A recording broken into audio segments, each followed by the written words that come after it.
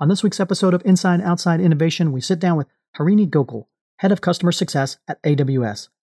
Harini and I talk about the importance of working backwards to define customer success and how companies can better understand customer needs to create better products and services. Let's get started. Inside Outside Innovation is the podcast to help new innovators navigate what's next. Each week, we'll give you a front row seat into what it takes to learn, grow, and thrive in today's world of accelerating change and uncertainty. Join us as we explore, engage, and experiment with the best and the brightest innovators, entrepreneurs, and pioneering businesses. It's time to get started. Welcome to another episode of Inside Outside Innovation. I'm your host, Brian Ardinger, and as always, we have another amazing guest. Today, we have Harini Gokul. She is the Head of Customer Success at Amazon Web Services. Welcome to the show. Thank you. It is such a pleasure to be here. I've heard many episodes of your show, and I'm so excited to have this conversation. Obviously, Amazon Web Services is one of those companies that we think of when we think of innovation. And I first wanted to start with, what is your role at Amazon Web Services, and what does the Head of Customer Success actually do? Yes, it's a great question. So AWS is all about customer obsession. It is baked into the DNA of how we build products and go to market and take care of our customers.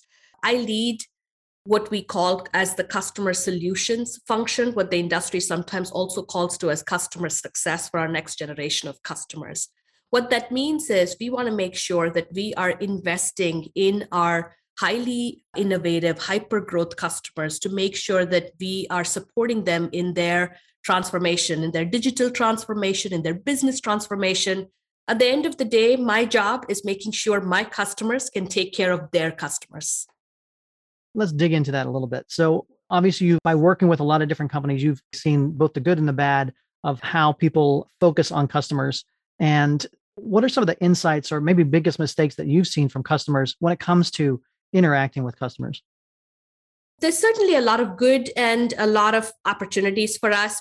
Our starting point is how we define value and good with the customer, right? And the one challenge I see is we start with our definition of what good looks like. And we are nodding.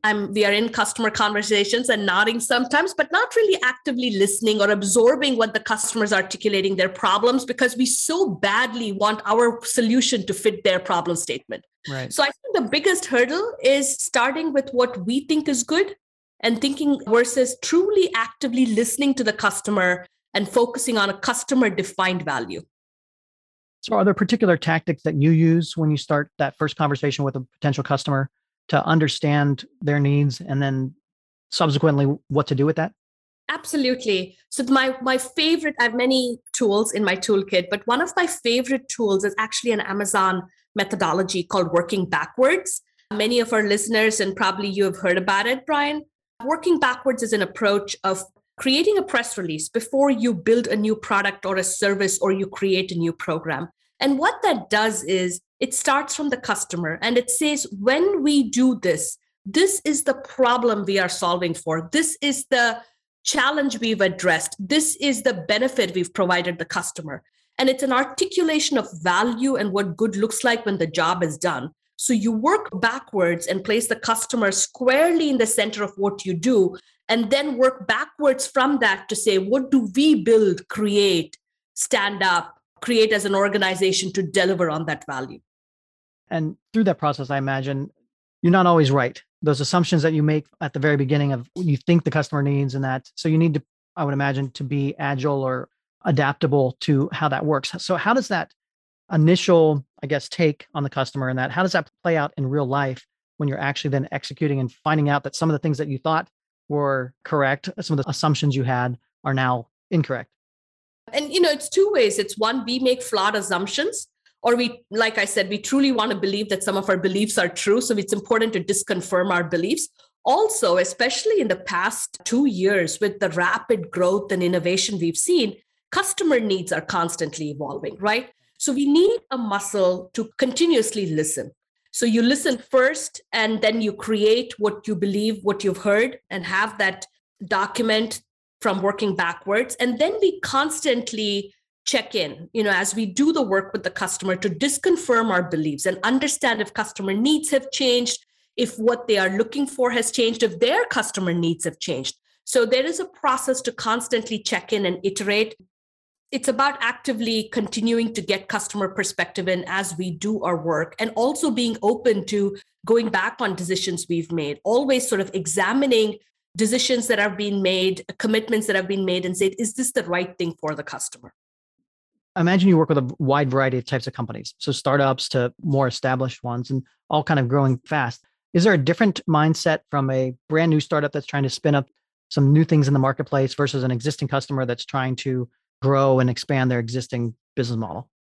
It's such a great question, by the way, because I do work with a diversity of customers. And the more I see this spectrum of customers, all from sort of more mature companies to born in the cloud companies, there are certain common foundational things that go across them that help them succeed. One is this focus on customer defined value and putting the customer at the center of everything they do. The second is making sure there is a culture of innovation that is built into how you solve those problems, right? And that goes back to creating an environment where your talent feels fearless. They feel like they can take risks. They feel that there are two-way doors here where they can make decisions, experiment, and fail fast. Those are the things that are common across these companies. What is different, of course, is the approach and the execution, right? So more mature companies have more legacy assets, as an example, or a mindset that needs to evolve. And born in the cloud companies have seen growth, but they are struggling with, how do I sustain this growth? Now that my product is such a great fit, now that I've seen such early traction, how do I build the foundations? How do I build the culture, the people, the scale that's required for me to sustain this growth? So the levers are slightly different depending on where you are, but there are a number of things that span across this range of companies. So let's talk about some other tools or tactics that you use to remain competitive and innovative. What are some of the things that you're looking at that are changing the game out there? Absolutely. I think we've been in a period of hyper growth, hyper innovation, and companies and customers are all thinking about a couple of things. They're thinking about, how do I serve my customers better? It's becoming competitive, so they want to differentiate themselves. So a number of our customers are thinking about, what do I need to do in terms of product, in terms of experience that can help differentiate? And my role is to help them figure it out. A lot of the conversations we're having right now is working backwards from what they want to differentiate themselves in the marketplace, what they want to serve to their customers, and saying, what are some decisions they have to make? And that's really, to me, one of the most important things about what I do is helping companies place their bets. How do I determine, where do I put my talent? Am I going to put them in sort of this technical heavy lifting in the back, this undifferentiated heavy lifting? Do I put them to build a product? What am I going to focus on? Is there a go-to-market I focus on versus building a product? And so a lot of my work is bringing in my product teams to sit with the customer, to think about what good looks like for them and help make them the right decisions. So if I step back, I think the element of helping customers place bets, talent is hard to find, resources are, not infinite. So helping them place their bets and prioritize best to serve their customers is probably the most important thing we do. And that includes working closely with our product teams, working closely with our sales teams, and really up and down the stack to make sure our customers get what they need.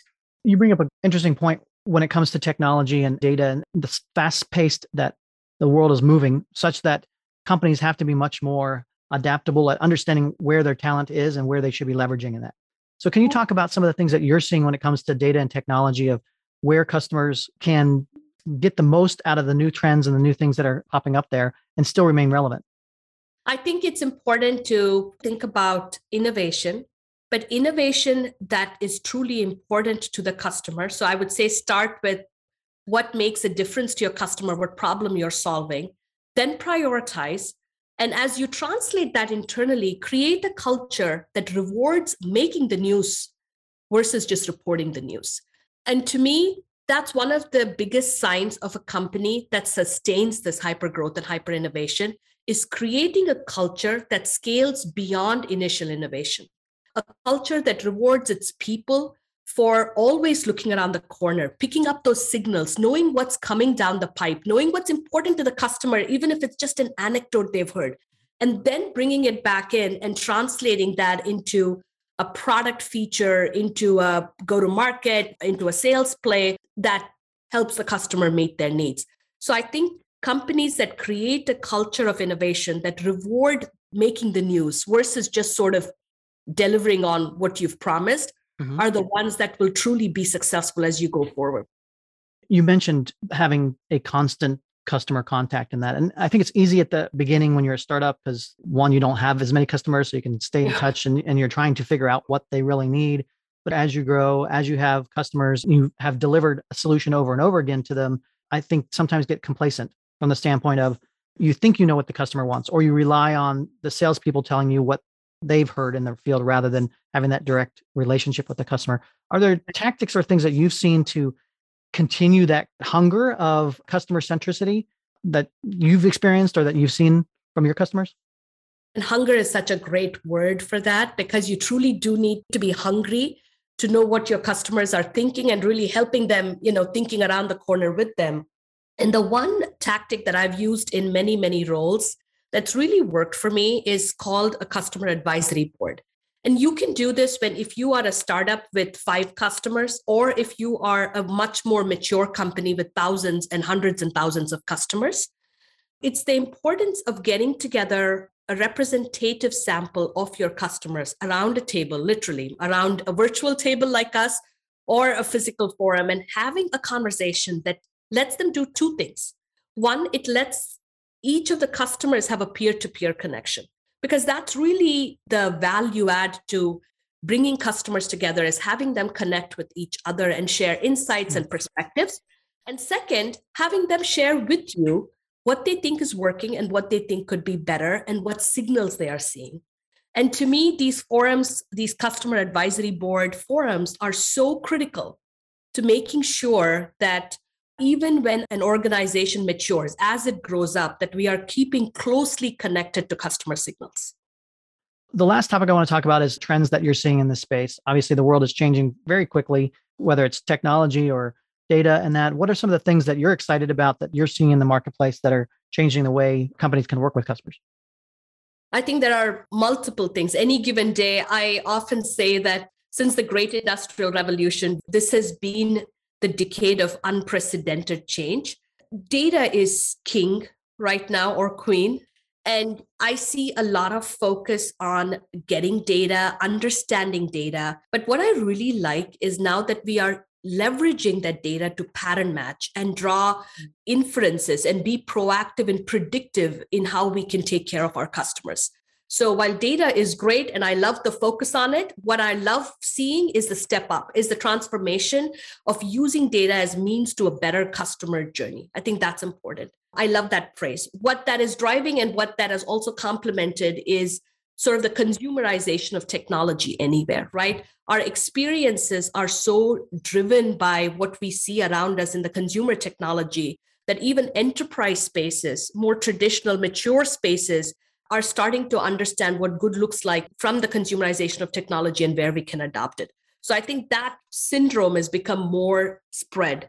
The third piece I'll say is I've always been very intentional about privacy, security, data sovereignty. I worked in Europe for a while and I was there when GDPR happened. And I could see that in order for this incredible growth in the cloud to continue, we would need people to trust the cloud, to trust that they knew our organizations had their best interest at heart. And I see that anxiety and I see that importance come back again in a very significant way, especially given the geopolitical environment we are in right now. Absolutely. Things are changing so fast. It's both exciting to be in this, but it's also one of the scariest times, I think, for a lot of customers and companies out there trying to figure this out.